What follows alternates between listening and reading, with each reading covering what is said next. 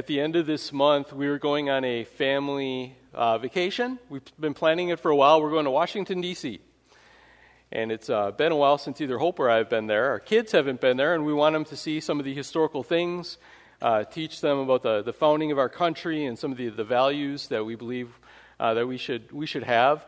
We're really looking forward to it. We had a plan several months ago to get rooms, and we signed up to hopefully get the tour of the White House, which you have to apply for well in advance, like 3 months. So 3 months before, went through our congressman and applied for the White House tour, and you have to send in your Social Security number afterwards and all kind of background information on everyone that's going so they can do security checks and all these things because you're going to where the president lives. And we found out last week that we got the email, finally, that said, congratulations, you have reservations to go into the White House and to see the White House tour. And we're really excited about that. And I was telling the kids about this, and what a big deal it is, and some of the security and all these things, and there's a lot of things you can't bring into the White House. And as we're talking, my 11-year-old son, Luke, who has quite a sense of humor, was kind of joking around and kind of a mischievous sense of humor too at times, and talking about this and what to go in and what we can't bring in the security. And he said this joking around, and I said, "Oh, Luke. Okay, I know you're kidding around here, and I know we're just at home, but I have to impress on you very strongly when we get to Washington, D.C.,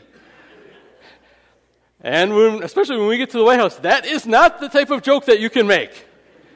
Do not be talking about that or anything even close to that."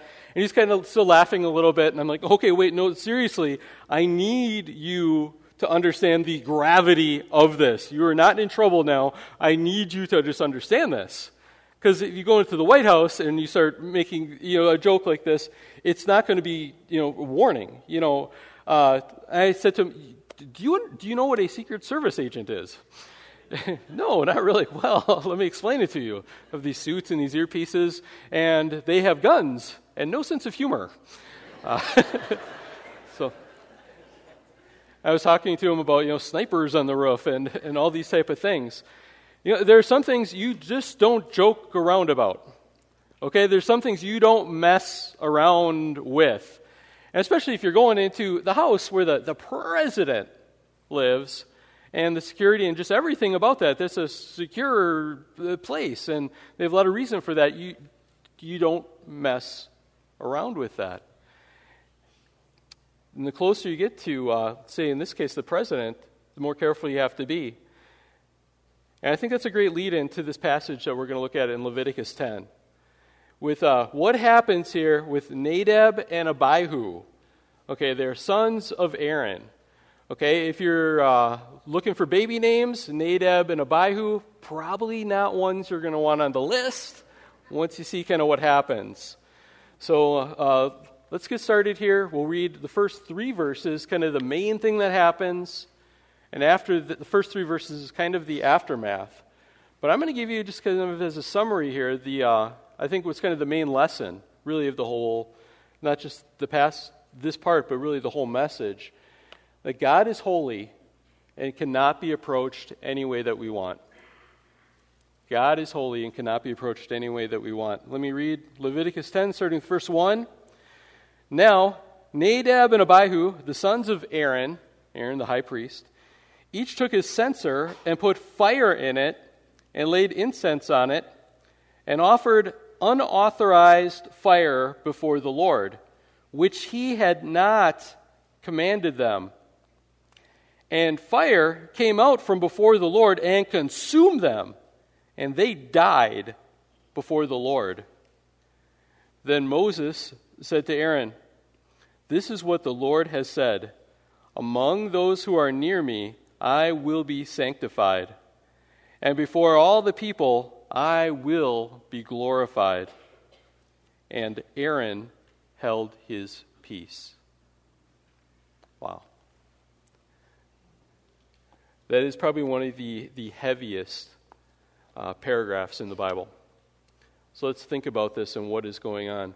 Nadab and Abihu, last week we saw them, along with Aaron, the high priest, being consecrated as high priests. Well, Aaron was the high priest, and they were priests along with him. And so they could go into the tabernacle complex. They could make these sacrifices as prescribed by the Lord. And it was a very holy thing. It took 7 days to complete their ordination. And we saw their first sacrifice at the end of the last chapter, and just a glorious thing it was. But here it says that Nadab and Abihu, they took their censers and put fire in it. Now, okay, if you're not familiar, what is a censer? A censer is used for censorship, right? No, that's not what a censer is for. It's spelled different. It's not for censorship. It's for, think of incense. A censer is for burning incense. And so you would put, the word is actually often translated as fire pan or tray, a lot of times in the Old Testament.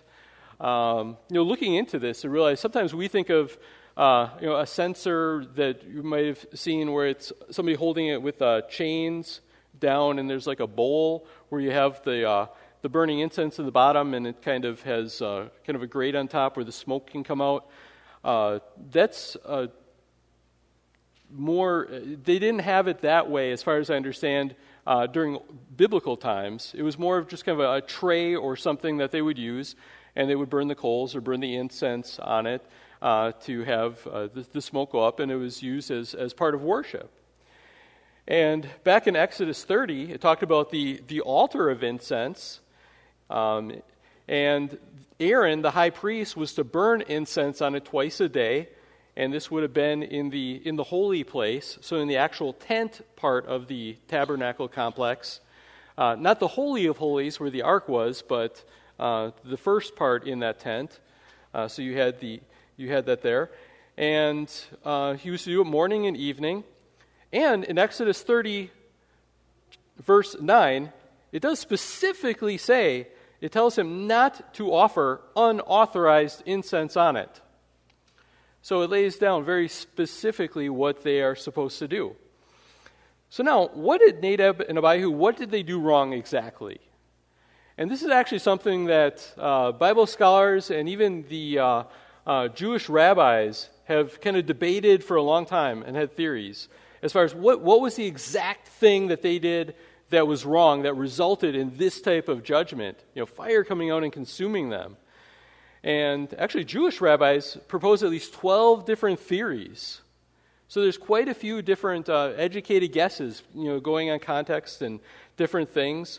One suggests, maybe they went too far into the sanctuary, into the tent, further than they were authorized to go.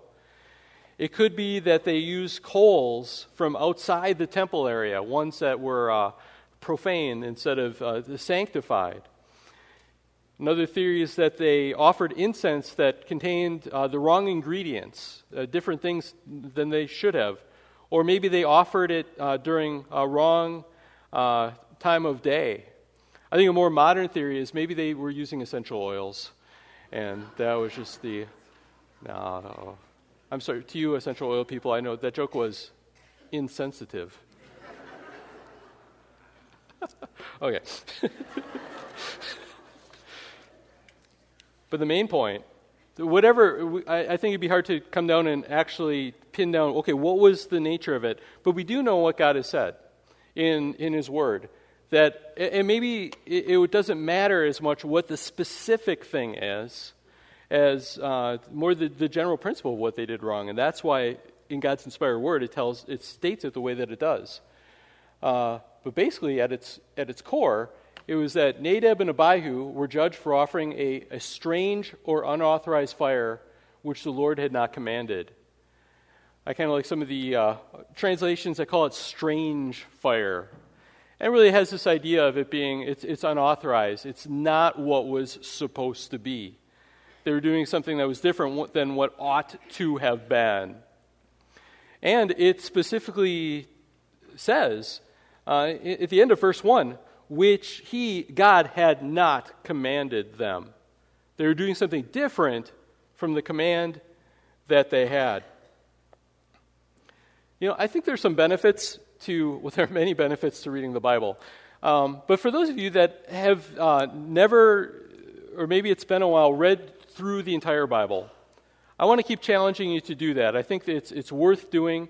And it's one thing to have little summaries here and there, but there are certain things that I think hit us in a certain way when you're reading through Scripture and the whole thing, and that you really can't get the same way when it's just a summary. And I remember one time when I was reading through the Old Testament, and I remember having this thought. I remember I was at a camp in summer, a church camp, sitting on a bench, and reading in either Exodus or Leviticus. And if you remember back in Exodus, it goes on for chapter after chapter about how they are supposed to build the tabernacle. I mean, it goes on in detail about everything from here's how the curtains are supposed to look, and use these type of rings, and and it talks about building the ark, and how that's the Ark of the Covenant, and how that's supposed to look. And all these different details, it takes a long time to describe all these things. But because of that, we can know basically what it looked like for the most part. We don't have any pictures, but they're real good descriptions. So you think, okay, it's, if you were a carpenter building this, it'd be great to know all the measurements and all these different things. And it's helpful for us because now we can picture it and we know what it looked like. But then what struck me is in Exodus, once it gets done going through all these details, then it says that the craftsmen that God gave skill to build this, it says, and now they built the curtains, and they built them, and it goes on, detail, detail, detail, and it repeats all these details. And they built the Ark of the Covenant, detail, detail, detail, detail.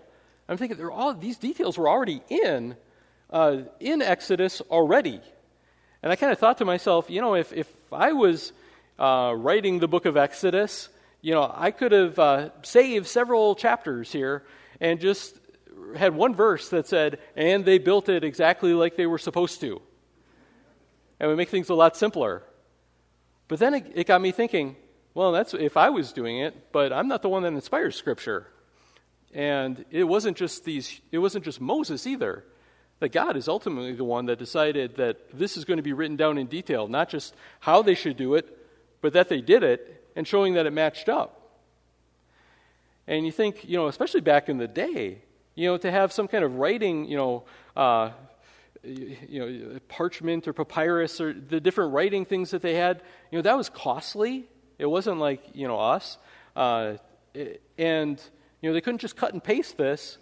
Some scribe, would, as they're making copies, would have to write all this down, and it would take a long time. So God had to have a reason for this repetition. And we've seen in Leviticus, too, then it gives all these detailed instructions about the priesthood and the sacrifices. And I think what is being communicated by this is the importance there was in following the directions, in following it carefully and doing it exactly like God had said, the way that God had revealed. And I think that's the point of that repetition. And last week we saw that they're given these instructions for these sacrifices, and Aaron and his sons, the first time out, they do the sacrifices and they follow the instructions the way it is, and it's this awesome, glorious thing. And fire comes out from the Lord. This time it consumes the sacrifices, and people are worshiping, they're bowing down, they're hitting the floor in worship as they're just floored, literally, by God's holiness. I mean, probably the most amazing just worship experience with the true God accepting this sacrifice. And then we see here, the next time in Scripture, the very next time, at least recorded in Scripture, Nadab and Abihu decide, well, that went great. Hey, let's try worship freestyle this time, and let's see how it goes. So after all this communicating how important it is, they think they can just, well, let's do it the way that we want to do it. And they offered unauthorized fire before the Lord. And we see the judgment that came upon them. It says fire came out from the Lord. You say, wow, that's awesome. No, this was not awesome fire. Okay, this was and consumed them. There's some modern praise songs that keep talking about, Lord, send your fire on us, send your fire. I think, do you realize what you're asking for?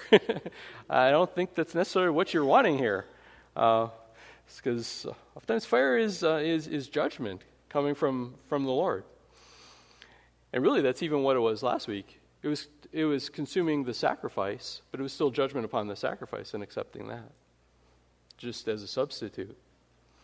So this says the fire, let me just kind of read this again. And verse 2, and fire came out from before the Lord and consumed them. And in case you're wondering what happened, maybe they pulled through. No, and they died. Before the Lord. And it says before the Lord. This is saying this was not just an accident. This was the Lord's judgment upon them for thinking they could just do worship freestyle any way we want. Let's approach God in a way that we make up. Let's be creative here and let's do it our way.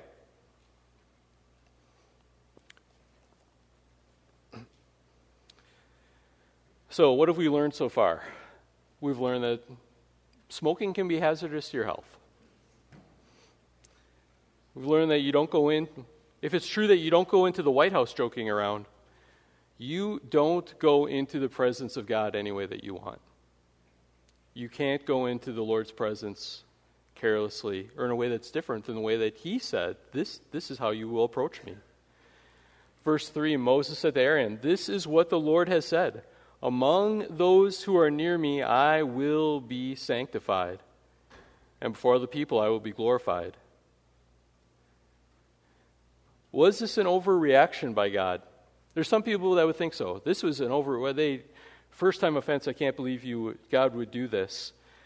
But the fact that we would think that this is an overreaction by God actually says a lot about us and what we think about God's holiness.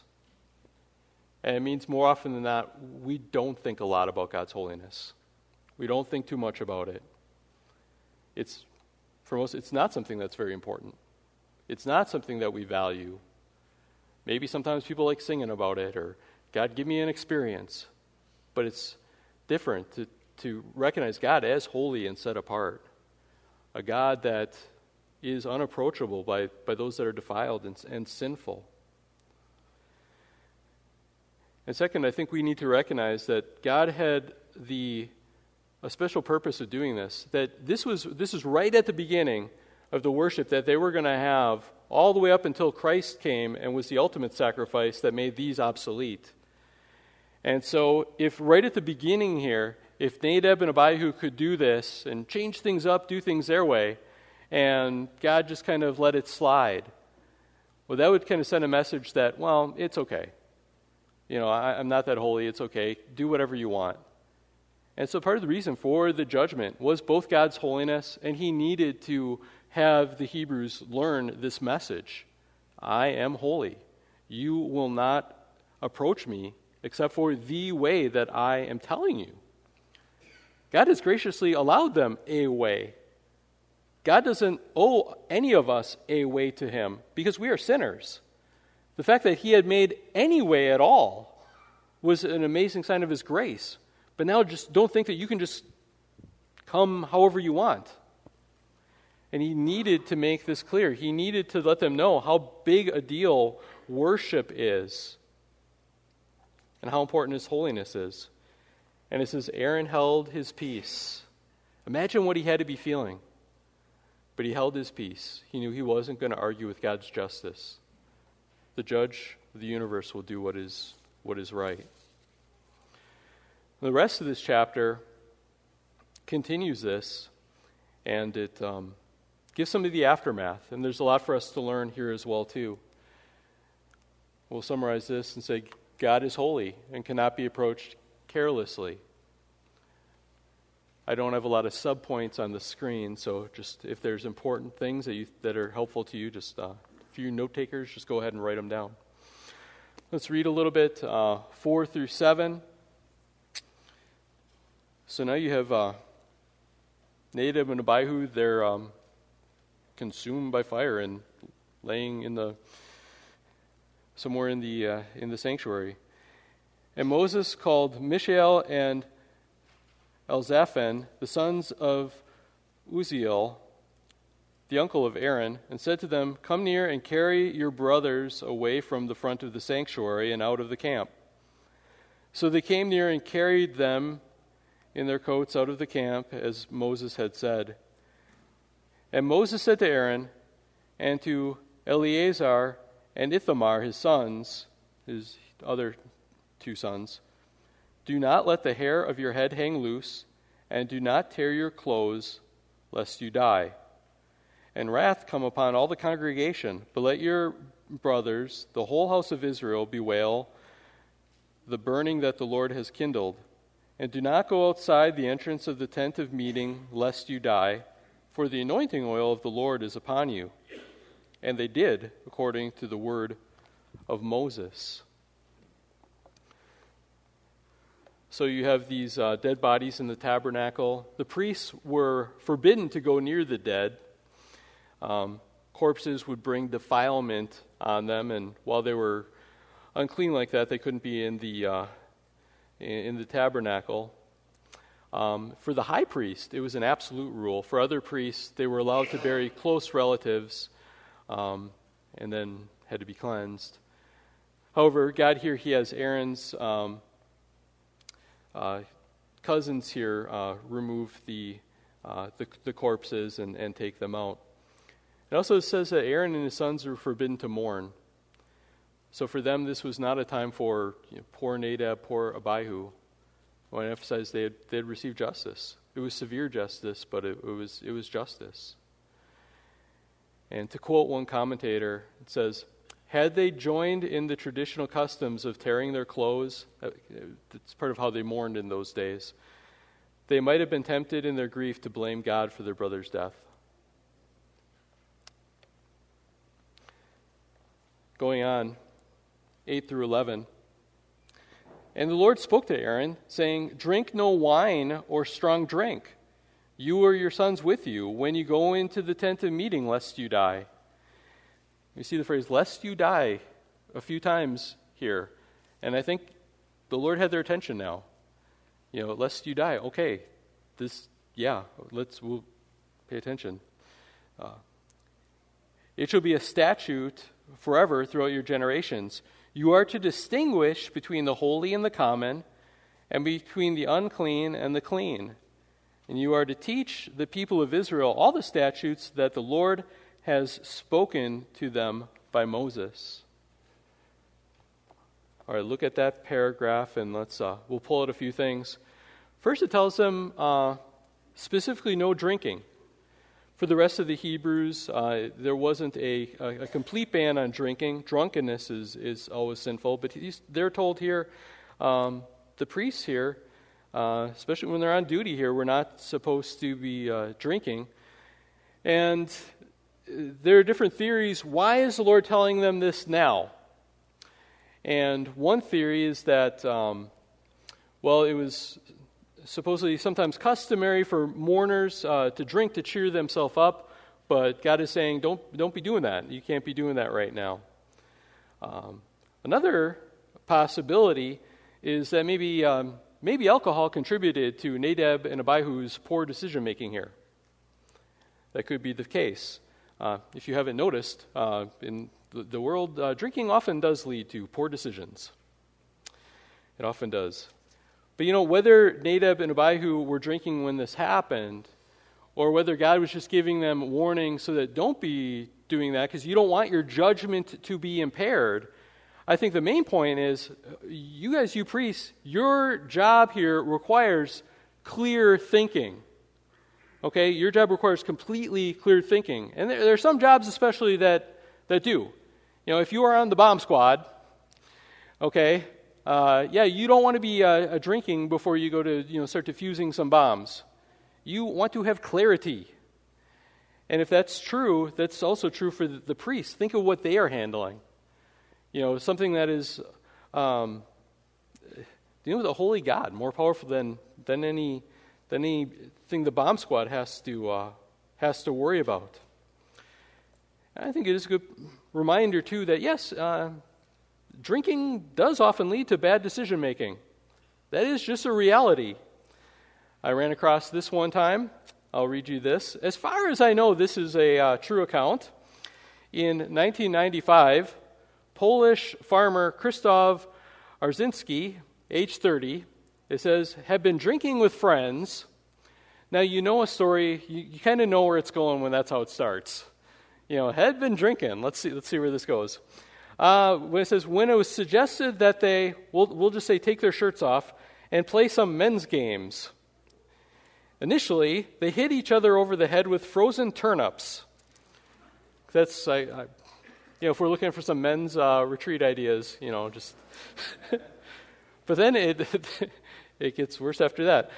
So hitting each other over the head with frozen turnips, but then one man, and I think they must have been into the vodka quite a bit here, then one man upped the ante by seizing a chainsaw, because drinking and chainsaws always go together really well, seizing a chainsaw and cutting off the end of his foot.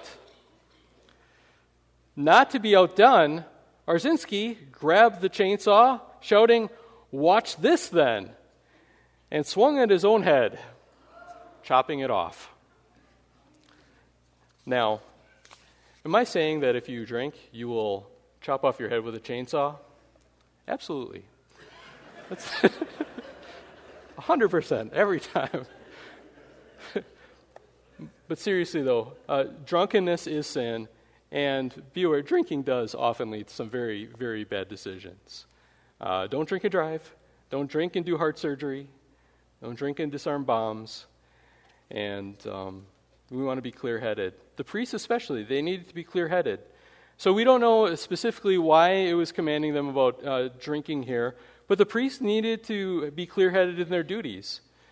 Part of their job was to make distinctions. To make distinctions between what is clean, what is unclean, what is holy, and what is common. And that's what it says in verse 10. You are to distinguish for them and for the people what is holy and what is common, between what is unclean and what is clean. Now let me tell you this. This will be kind of helpful as we keep going through Leviticus, because there's going to be a lot where it talks about what is holy, common, what is clean, unclean. And actually, clean and unclean and holy and common are not exactly the same thing. Okay? Because you could actually have something that could be clean, but not necessarily holy. Okay, let me explain. Holy means set apart. Okay, kept special. Okay, God is set apart. He is kept special. And think of it, there might be certain clothes that you have, your Sunday clothes, that you keep special. Okay?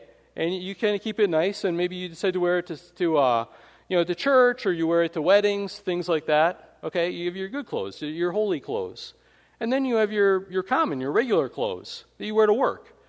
There's not bad clothes. There's nothing wrong with them. It's just one is for ordinary use, and the other is for kind of the special use.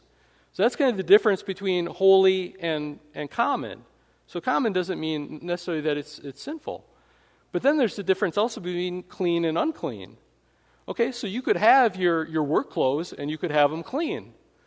And in the morning you're going to work and they're clean, and then you come home from work and they're unclean because you've been working.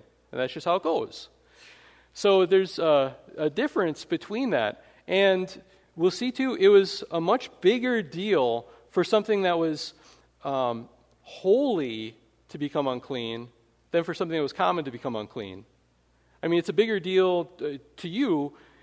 It's not as big a deal, to get your work clothes dirty, because you kind of expect that. But you don't want to get your wedding clothes all dirty. So part of the duty here, they had to distinguish, okay, what is clean, what is unclean, what is holy, and what is common. They needed to draw distinctions. Not everything was the same. In verse 11, it says, you are to teach the people of Israel all the statutes, that means rules, that the Lord has spoken to them by Moses. What has God commanded? What pleases God? What does not please God? Today's Father's Day. Let me give you dads especially a Father's Day application an important part of fatherhood is teaching your kids to distinguish between what they should fear and what they should not fear. What is it that they should have, what is teaching them between right and wrong, what they should fear, what they should not fear, all these distinguishing things. When we think about what to fear and what not to fear, helping them to have a healthy type of fear. And there really is a healthy type of fear. For many of us, when we're teaching our kids about firearms, you want them to fear firearms in the right way, having a healthy respect. Because though they are something good that can be used for many good purposes, hunting, self-defense, they can also cause a lot of harm when used wrong or used carelessly. And that's what God is trying to teach us here as well. That God is He is good, but He is dangerous. And we need to fear Him in a way that means treating Him with the right kind of respect, the right kind of reverence. Not in a careless way or that ends very poorly. So dads, teach your kids to fear the Lord, to have the right type of fear of Him, and teach your kids not to fear people. There's so much pressure to fit in with those that are around. And whether it's the school or the peers or the playground or just in the world in general. And it keeps on going through college and adulthood. We care about what other people think. What do they think? We're always pressured by this. We need to learn to fear the right things, not the wrong things. I think it also means teaching your kids to discern what is good and what is evil. The priests were told to do this, and, fathers, you're not a priest in the Old Testament sense, but in some ways you're kind of like a priest for your family. And it's part of your calling to teach them, what is good and what is evil, according to what God says, not according to the world or Facebook or public opinion polls, which a lot of times are the exact opposite of what is true. We live in a world that calls good evil and calls evil good. You teach them what God says.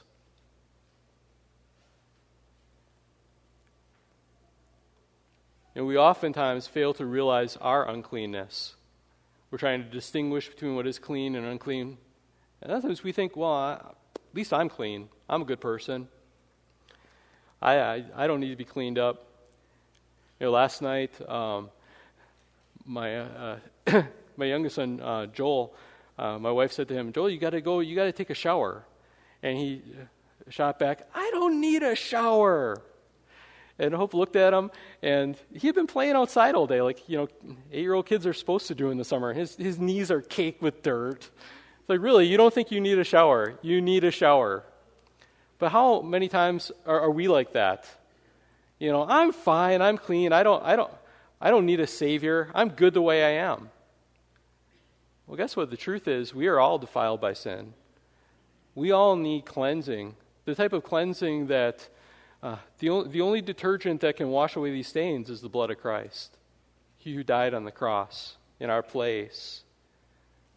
That's what we need. Well, finishing this up, starting with verse 12.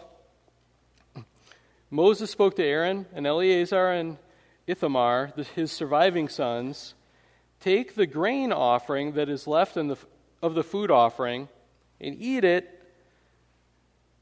unleavened besides the altar, for it is most holy. And you shall eat it in a holy place, because it is your due and your son's due from the Lord's food offering, for so I am commanded. And we saw this 2 weeks ago when we saw the certain offerings.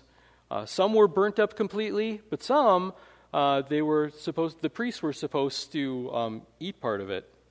It says 14, but the breast that is waved and the thigh that is contributed, you shall eat in a clean place, you and your sons and your daughters with you, for they are given as your due and your sons' due from the sacrifices of the peace offerings of the people of Israel. The thigh that is contributed and the breast that is waved, they shall bring with the food offering of the fat piece to wave for a wave offering before the Lord, and it shall be yours and your sons with you as a due forever, as the Lord has commanded. So basically here, Moses is telling to Aaron and them, okay, there's sacrifices here that are kind of left unfinished because of what happened. You need to finish this up, and there's parts that, because of what kind of sacrifice it was, that you guys need to eat this. It's part of what's required, and go ahead and do this. The priest's job, part of it was to eat some of the extras that had been offered. And that gets me thinking. The priests got some of the leftover sacrifice that wasn't there. We have leftover beef jerky. I think probably the New Testament principle here is probably that should be the pastor's offering, I think. And Nick, in your theological judgments, that sound about right. All right. But then we see what happens in the next paragraph is that actually the stuff that was supposed to be eaten was burned up like a burnt offering instead of having part of it eaten like instructed for the sin offering. Let's read that quickly and then see what happens. Now Moses diligently inquired about the goat of the sin offering, and behold, it was burned up. And he was angry with Eleazar and Ithamar, the surviving sons of Aaron, saying, "Why have you not eaten the sin offering in the place of the sanctuary? Since it is a thing most holy and has been given to you that you may bear the iniquity of the congregation to make atonement for them before the Lord. Behold, its blood was not brought into the inner part of the sanctuary, like a burnt offering would have been. So you certainly ought to have eaten it in the sanctuary as I commanded." And Aaron said to Moses, "Behold, today they had offered their sin offering," his sons that died, "and their burnt offering before the Lord, yet such a thing as these have happened to me. If I had eaten the sin offering today, would the Lord have approved?" And when Moses heard that, he approved.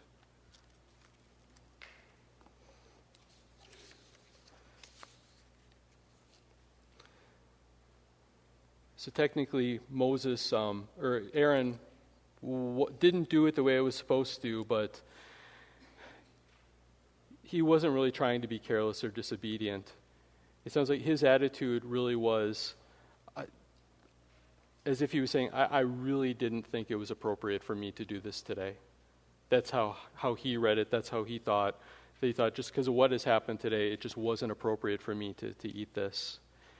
And so if he was erring here, it wasn't because he was trying to be careless or being disobedient. In fact, he was probably erring on the side of caution, really with a respect for God's holiness. And it says that because of that, Moses actually said, okay, that's where your heart is on this. Then it says Moses approved. Gordon Wenham, in his commentary, writes this. He says, "This suggests perhaps that God is more gracious to those who make mistakes because they fear him than those who carelessly and impudently enter his presence, as Nadab and Abihu did." Let me give you 3 applications to finish this up. We're not under the old covenant today. None of us here are old covenant priests. So how do we apply this? We've had a few applications already. But I think if the main point of this whole message is God is holy, you can't enter his presence any way that we want, I think there's at least 3 things we can take from that. 1, that God cannot be approached through man-made religions. We kept seeing over and over that it was saying that the Lord revealed this to Moses. Okay, the Lord told Moses, this is how it's supposed to work. That is a God-revealed religion. This is God saying, this is how you come to me. Anything else is man-made.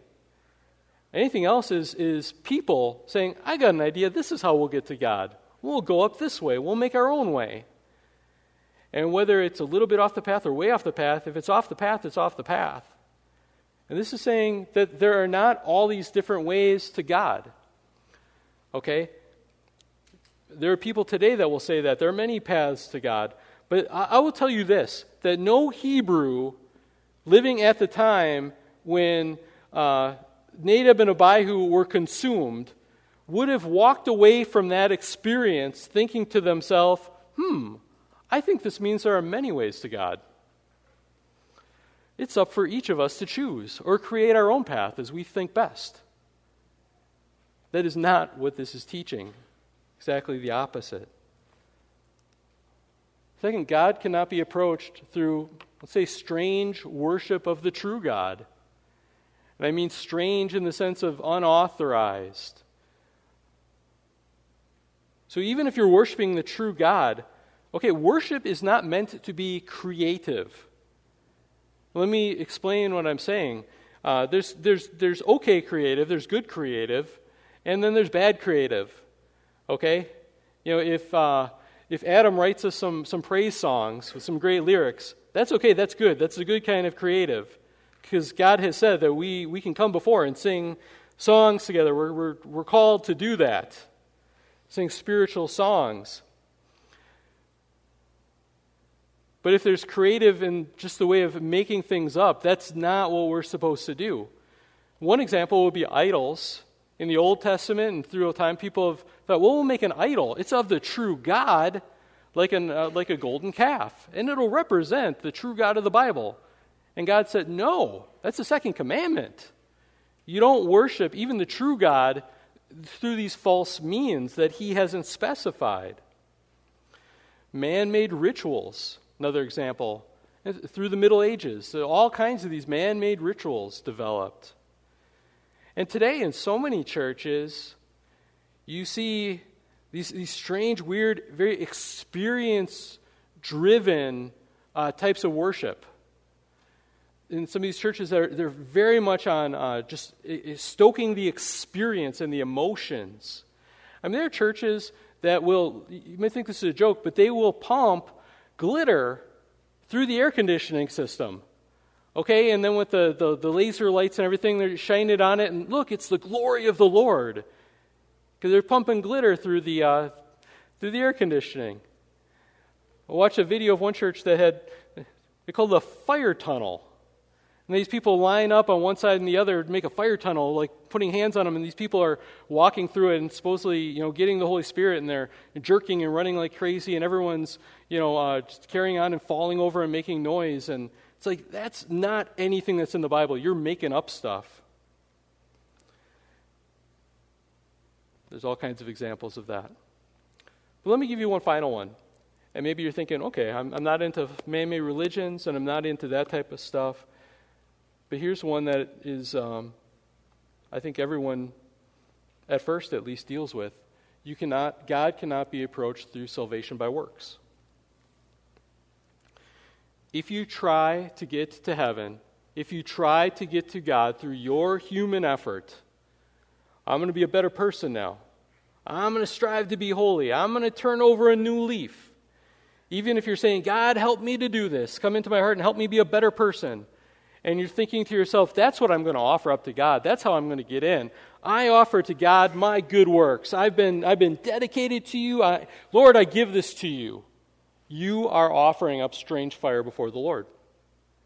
That is not what can save you. That is not what will save you. And there will be judgment, the just judgment that all of us as sinners deserve. Instead, I implore you, draw close through Jesus Christ. Jesus said, I am the way, the truth, and the life. No one comes to the Father except through me. And he shed his blood on the cross so that you could be saved, so that you could be forgiven, made holy, made clean, not by human work, but by what he did for you. Let's pray. Lord God, we confess that you are holy. You are God that is holy, holy, holy, and we are not. We thank you for what this passage teaches us about what a serious thing your holiness is. And Lord, we thank you that there is a way. The Old Testament sacrifices and these things were just pointing forward to the one that would make the actual way, the one that would live a perfect life, die on the cross, be raised again for our justification. In Jesus Christ, the Son of God, who is interceding for believers. We thank you for Jesus, and that through him we can draw close boldly before the throne. Let us claim nothing else but the blood and righteousness of Jesus Christ. In his name we pray. Amen.